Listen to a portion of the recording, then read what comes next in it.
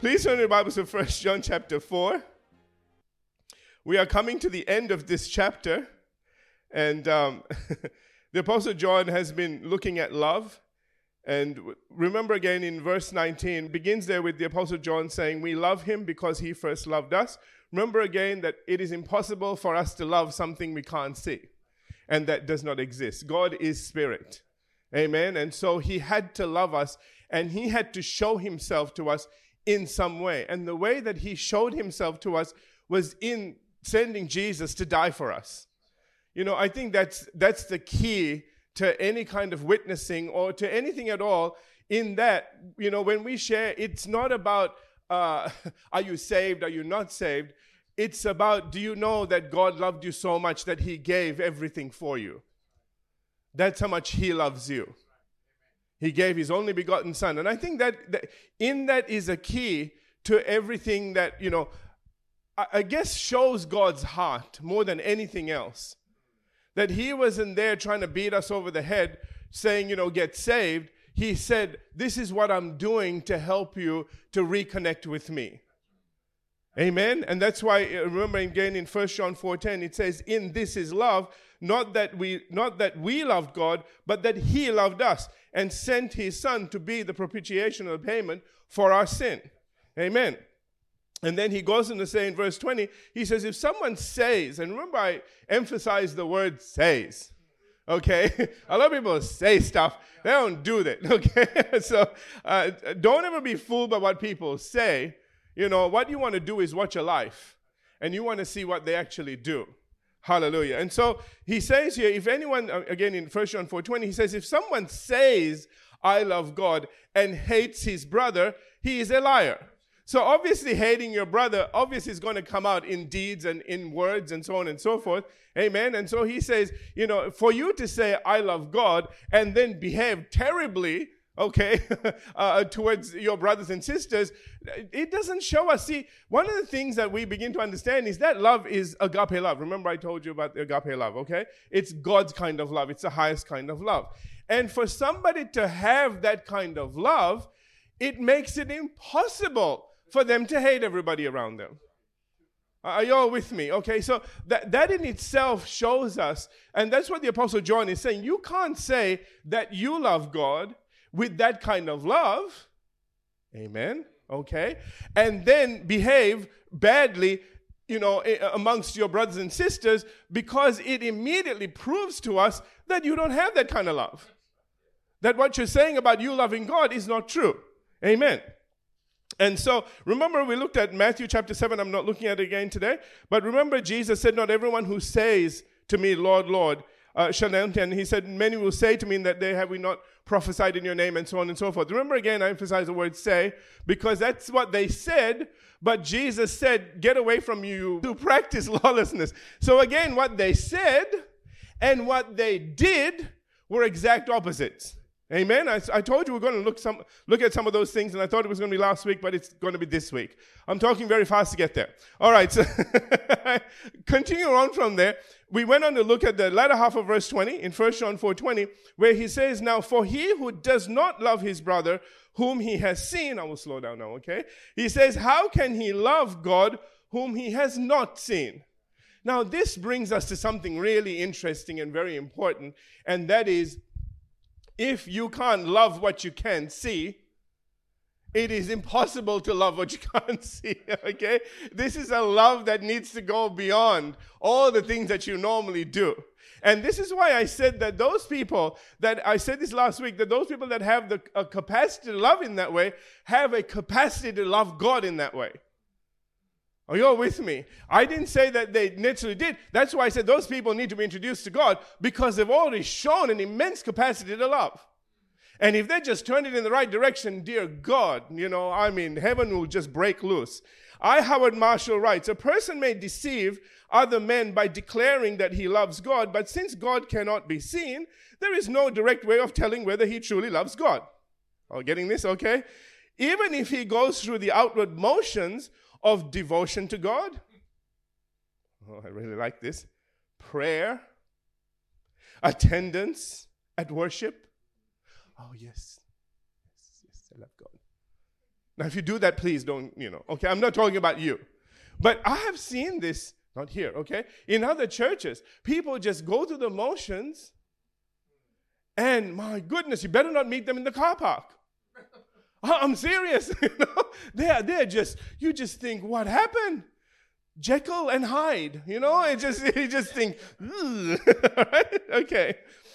And the Apostle John, I want you to realize or remember something about both, okay? Remember and realize that he is an apostle of love. If he writes stuff like this, it means they were really bad. Are you all with me? Amen. Okay, this is not a person that, is insecure and always has his feelings hurt. This is a person that walks in agape love. And he's saying this stuff isn't right. And if he says something is bad, man, that's like somebody that loves everybody and suddenly says that's a bad person. You just go, dear God, let's just get away from that person. Let's move to another state. If this man says they're bad, they have to be really bad. Amen. Okay, all right. Moving on. Where was I? Oh, sorry. Even if he goes through the outward motions of devotion to God, prayer, attendance at worship, and so on, it may still be all empty show. But a person cannot so easily deceive others regarding his love for his fellow Christians, since they can be seen. The person's relation with them is also visible. It follows that if a person is seen not to love his brothers, it is unlikely that he loves God. Are you all getting this? Indeed, he cannot love God, since one part of love for God is love for one's brothers. Amen. Why am I spending so much time on this? Because we're about to come up to a verse that says, and this is the victory that overcomes the world. Yeah, we're getting to 1 John 5:4. Okay? That overcomes the world, even our faith. And I think it's extraordinary that the Apostle John spent so much time on love and then drops this faith bomb, so to speak, a couple of verses from here to say this is how you overcome everything. Are you all with me? Amen? And so he's trying to get us to the place where we have nothing getting in the way. And I was talking to the youth. I don't know if they should be called youth anymore. The young adults. No. Youth/young adults. Okay, we've got both in there. I don't know what I was going to say. See, I took too long with that. All right. No, I was just talking to them about developing your faith. I was talking to them about, how we've had this mentality of, somebody that says, well, I don't feel it. And they go, well, it's not your feelings. Well, there is a feeling. There is a sense about you when you know you've got faith. There is you do feel something. Our feelings cross between this realm and the next realm. A lot of people have, I guess really spoken very badly about having feelings about in this realm because there have been so many mealy-mouthed Christians. Okay? Every time they feel something, I don't feel God. Well, he must not be here. That sort of a feeling. You know what I'm trying to say? Okay? And that's true. We walk by faith and not by sight. I get that. But there is something on the inside of you that also lets you know when you're in faith and when you're not in faith. Are you all with me? Now, when you're not, let me just help you out with this now. When you know you're not in faith, to whatever degree, you need to then believe in God, because you need to have faith in God because your faith of God ain't working. Amen. See, God will look after you because you're his kid. As Jesus said, be hot or cold, don't be lukewarm. Okay? So when you're not, just go, God, I'm not there. You're going to have to cover me with your wings and look after me the whole way there and back. I've done that sometimes, okay? Yes, I'm sorry to burst your bubble, but there have been times, because I'm honest, God can work with honest Christians. Amen. And so there are times, say I was going to Woolies or something, in all this pandemic and everything else, and I've been driving and suddenly it felt like I have no armor on at all. I mean, I feel like I'm driving in there in my shorts. As far as armor goes. I'm sorry about the visual. But, okay? And I've said to God, you're going to have to look after me. I am not having one of those faith days today. You really need to cover me there and back. When I'm back in the car, we're good. I'll spray everything. No. Okay? Are you all with me? And so, that's why I said, be honest with God. Don't try to put on a show. He knows. He can see everything. When are we ever going to figure that one out? Amen. So, I just tell God, you need to cover me, man. I'm going in there. It hasn't happened a lot of times, but I've known to do that at certain times. I'm sharing this with you because you need to know this. And you need to know that, dear God, you don't have to wake up every day with faith blazing out in every direction. Okay? And just because it blazes a bit less, that's make you go, oh, dear God, what's going to happen? Don't be that way. God said his angels are protecting you. He's looking after you. Just be honest. Let him know where you're at and let him do the rest. Amen. And there are other times that you say, God, I got this. It's not a pride statement. I just know I got it. You know what I'm trying to say? I got this, God. Yeah, anything you want me to do while I'm here? Because it's there. Hallelujah. Amen. You got to go both ways, man. You can't always be asking him stuff, and then you never ask him does he need some help with something? You know what I'm trying to say? Okay? It's a two-way street. Anyway, I don't know why I went there. Anyway, let's get back to this. Oh, yeah, I was talking about love. The reason I'm telling you all of this is so that nothing gets in the way of your faith. You see, God is love. And that's the reason why the Apostle John is saying, listen, you say that you have love. Let's check you out. Here's your little checklist. If you're saying one thing and you're saying or you're thinking that I love God and yet you're behaving terribly around people, you don't. Your armor is down. Get it? Okay. Now I can move on. All right. Further to this, and returning to the previous point that the Apostle John had made regarding these particular individuals, Thomas F. Johnson writes, in 1 John 2:9, the elder rejected the claim to be in the light if the boaster hates his brother. Such a person is a child of the devil. That was in 1 John 3:10. A murderer in 1 John 3:15, and a liar in this one, okay? One cannot both love God simultaneously and hate his brother, as the elder's opponents are doing. So that's what he's basically saying.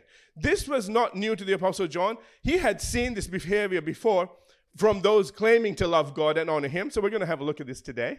We're going to go to Mark chapter 3, and they just did the very opposite of what they said. Mark chapter 3, we're going to begin in verse 1. I'm going to read all the way through to verse 6 with a break in the middle, okay? Mark chapter 3, verse 1, and he, that is Jesus, entered the synagogue again, and a man was there who had a withered hand. So here's a person with a problem. Can we say that? Amen. Okay. Verse 2. So they, that's the Pharisees, okay, if we were to read down in verse 6, it'll say then the Pharisees, okay? So they, the Pharisees, watched him closely whether he would heal him on the Sabbath, that they might accuse him. Wow. I mean, these are the people that say, we love God, we love God, we love God. God is everything to us. We won't profane the Sabbath day. We won't go into this unclean place. They did that while they're murdering their Messiah. So these are the people we're talking about. Okay? All right. I said here, notice that these religious leaders cared nothing about this crippled Jewish man's healing.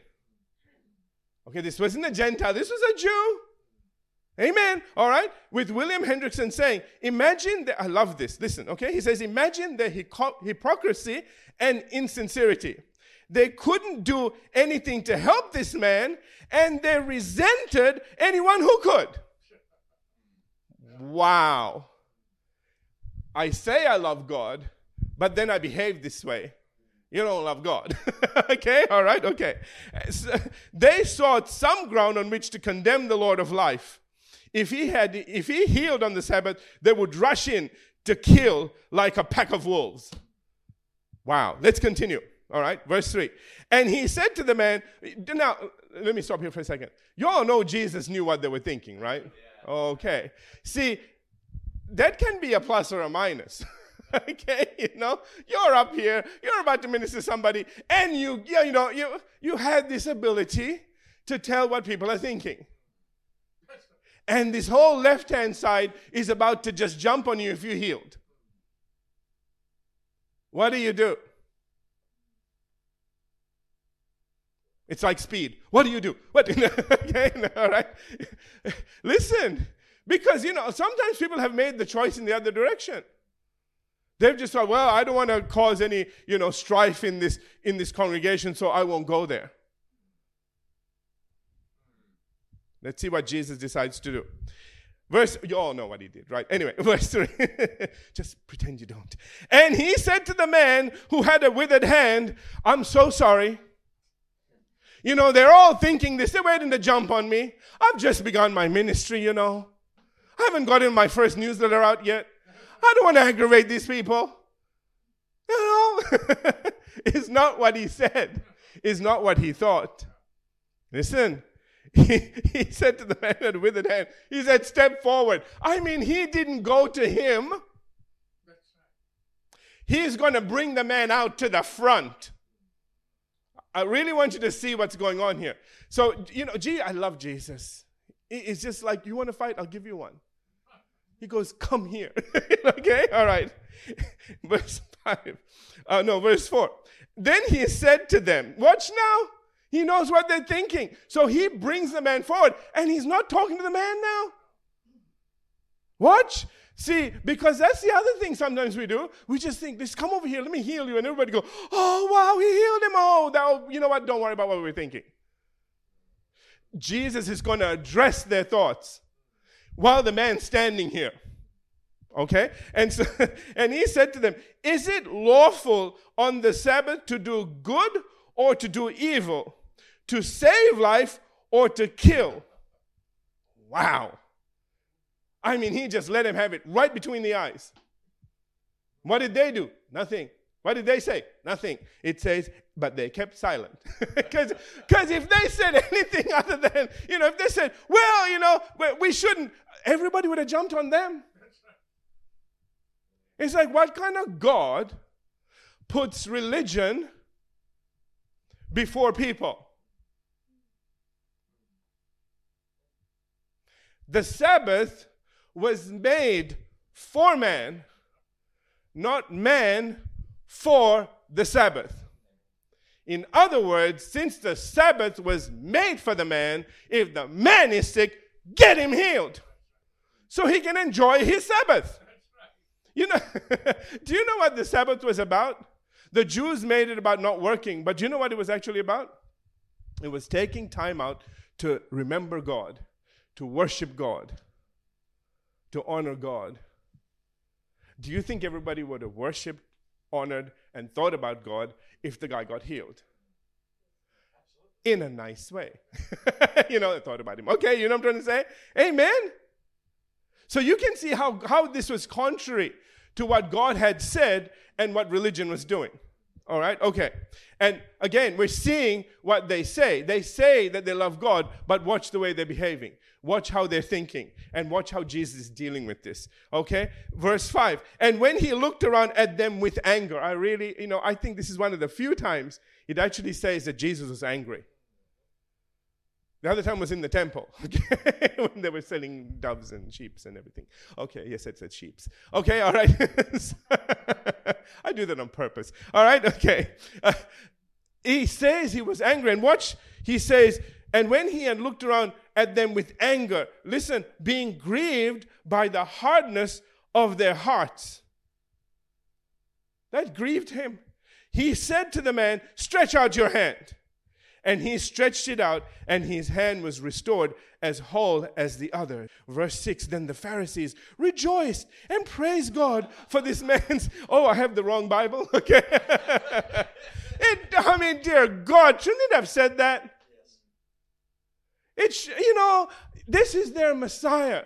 This is somebody that is doing extraordinary things that belong to their religion, so to speak. I don't want to bring the word religion, but you know what I'm trying to say. Yeah. Okay? Wouldn't you be like, yeah, man, this is ours. Show us yours. This one's better. You know what I'm trying to say? Instead, they're trying to kill him. Anyway, let's continue. Then the Pharisees went out and immediately, I want you to hear these words, okay? The Pharisees went out and immediately plotted with the Herodians against him, how they might destroy him. Wow. we need to be really careful. I know, we look at them and go, bad Pharisee. Okay, but we really need to be careful that we don't fall into traps either. That, we're not saying, God, I love you, and then suddenly something comes up, and then we're having a problem with it. Are you all with me? And it's okay to have problems. I have problems with people. I can give you a list. No, I won't give you a list. Okay. Okay. Listen, it's not that I'm saying you can't have any. I'm just saying that we need to be aware when we do. Is that okay? And we need to sort of say to God, God, I'm having this problem. I'm having an issue letting go of this. You need to talk to me about it. And, and don't expect to change straight away either. And don't feel guilty if it doesn't straight away you go, oh, and God gave you some amazing revelation and you didn't change straight away. It's like, oh. Don't be that way, okay? It takes time. Can I get amen on that? Yes, amen. Okay, it takes time because we're built that way. And so you need to allow that to happen. But again, you need to begin that journey.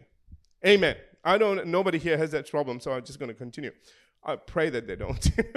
But this is not the only time these people who profess to love God had murder in their heart, because it goes on to say in Mark chapter 11, verses 15 through 18. One of the reasons I'm showing you these as well is I know as a fact that the people that are most sensitive will think this is them.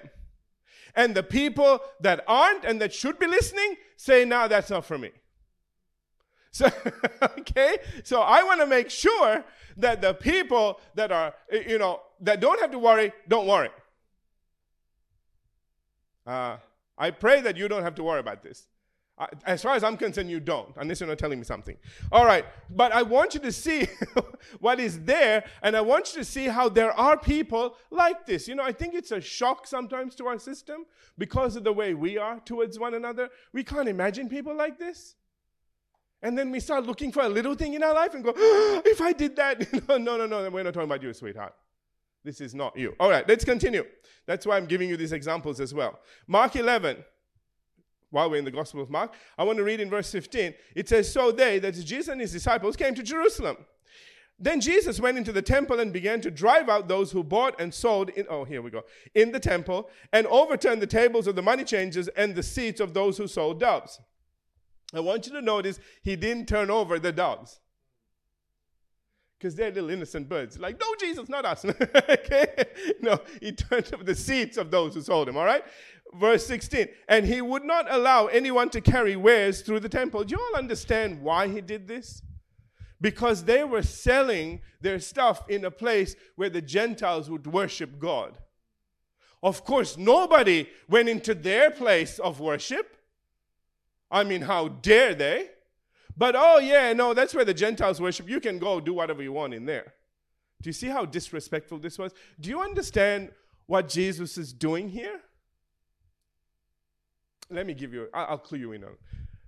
What he was doing was letting the Jews know that as far as he was concerned, there was no difference between the Jews' place of worship and the Gentiles' place of worship, and there shouldn't be two different set of rules. Amen. That's right. You want to separate them, you make sure that they get the same respect and the same type of place to worship that you do. Are you all with me? Because they used to do that. There was them, and they would get all the pearly, and then there's the Gentiles, and whatever leftovers we have. Are you all here? Amen. That's why Jesus, what he said was extraordinary when he said, for God so loved the world. Amen? Okay. All right, I want to finish this today. All right. And then he taught them, saying, I'm in verse 17. Then he taught them, saying, is it not written, my house, the whole thing? Not just the bits you want, the whole thing, all right? He says, my house shall be called a house of prayer for the Jews first, then the Gentiles. Is not what it says. It says for all nations. Did you get that now? Do you understand now why he was so mad? He said it was for all nations. But you've made it just for you. But he's not going to say that. But, he says, but you have made it a den of thieves. In other words, he's saying, listen, to defile one part of the house is defile the whole house. You guys think that just because you are doing your worship in your little, privileged place, and the Gentiles, we don't care, you can go selling stuff. You think by doing that, you're saying to God, oh God, we love you. Listen. We love you while you don't care about them. If somebody says, I love God, and then does something contrary, they're lying. Get it? Just in the temple, we see that. Amen? All right. And so he's saying, listen, if you do anything that defiles God anywhere in my house, it defiles the whole house. Amen. All right? Okay.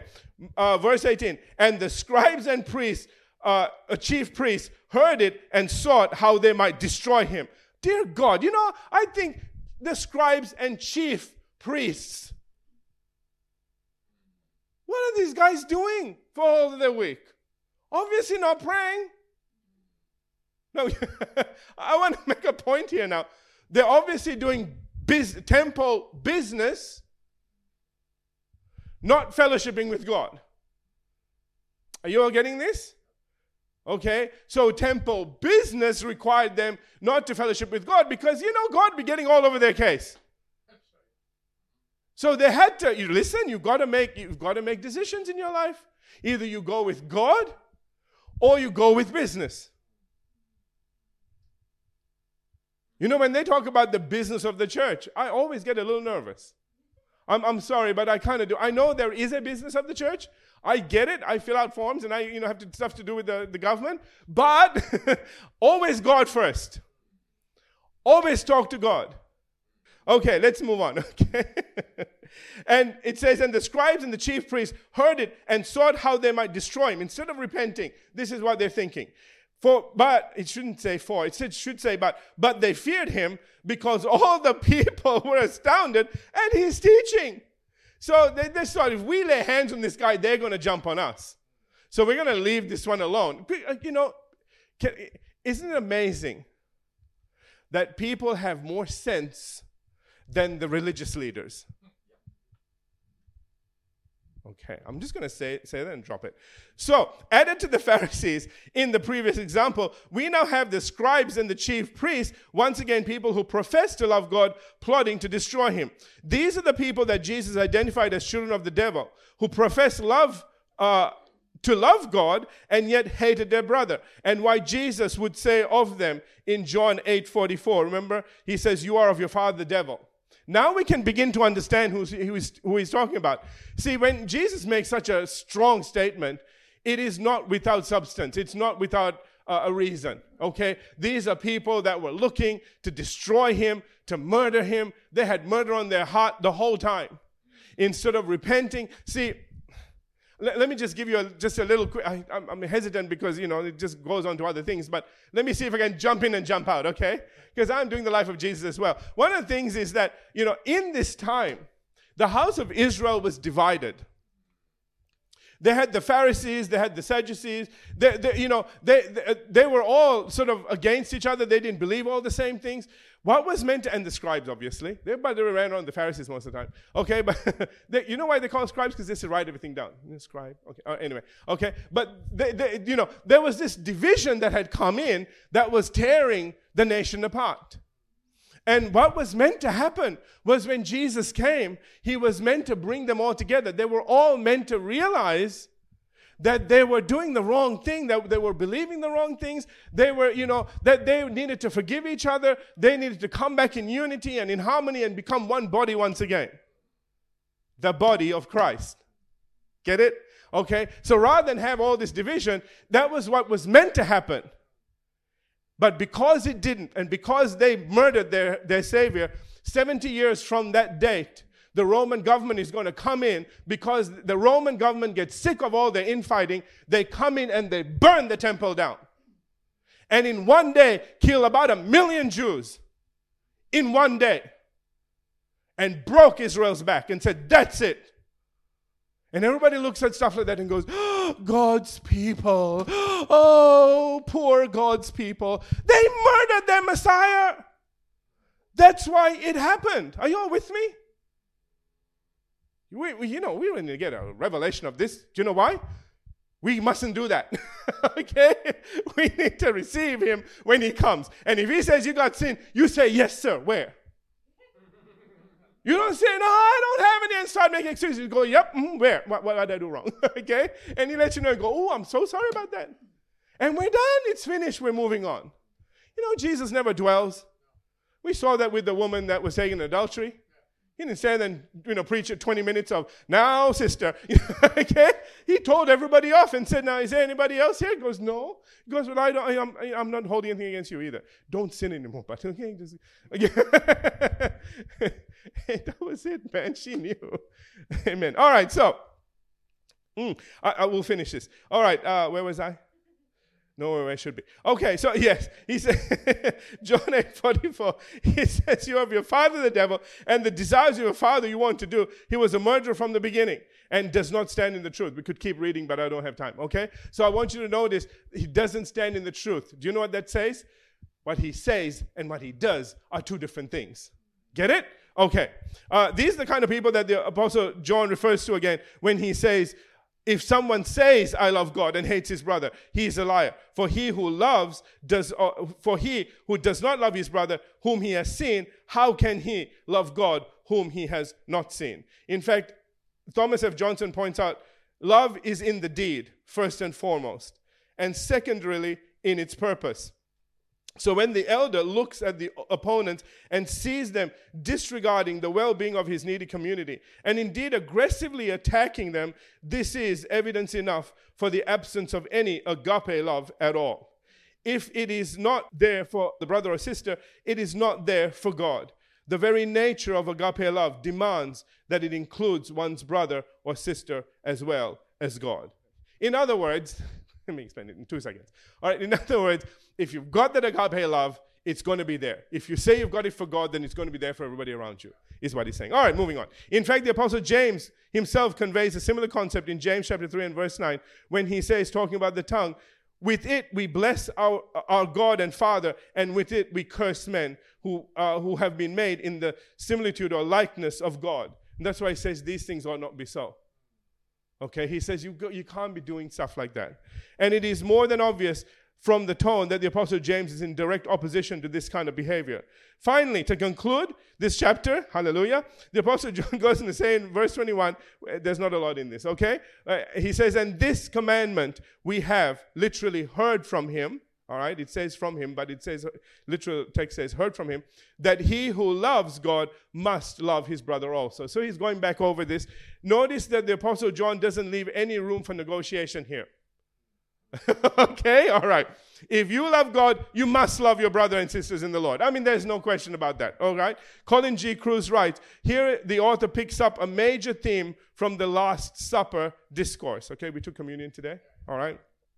In the fourth gospel, where Jesus stresses that his disciples' love for him must express itself in obedience to his command, and that his command is that they should love one another. A new commandment, this is John 13:34, I give you, love one another as I have loved you, so you must love one another. John 15:12, my commandment is this, love each other as I have loved you. And John 15:17, this is my commandment, or my command, love each other. I mean, it goes on and on. But those are all the things that was in his quote, okay? In other words, the Apostle John is making the point that love for God and love for one's brothers are inseparable. Amen? Accordingly, Howard Marshall writes, it is easy to have a kind of love for God which does not recognize the obligation to love one another. Such love for God falls short of being real love for him, since it fails to obey his commandments. Jesus put it simply, or so simply, when he said in John 14:15, if you love me, keep my commandments. It was just that simple. Okay? All right. I would love to preach on some of this a little bit more, but I want to finish this today. All right? As to what one of these commandments are, again, we go back to what the Apostle John says, and that is, and this commandment we have from him, that he who loves God must love his brother also. Amen? There is no place for negotiation. If you love God, then you must love those around you as well. Amen? Now, that might be a journey, and it may take God and about 6,000 angels to get you there, but at least begin it. Amen? And remember again that this is the victory that overcomes the world, even our faith, when we walk in this kind of love. Hallelujah. Let's have every head bowed, every eye closed. Father, we thank you today for your word. We thank you, Father, for all the wisdom and the insight that we're receiving.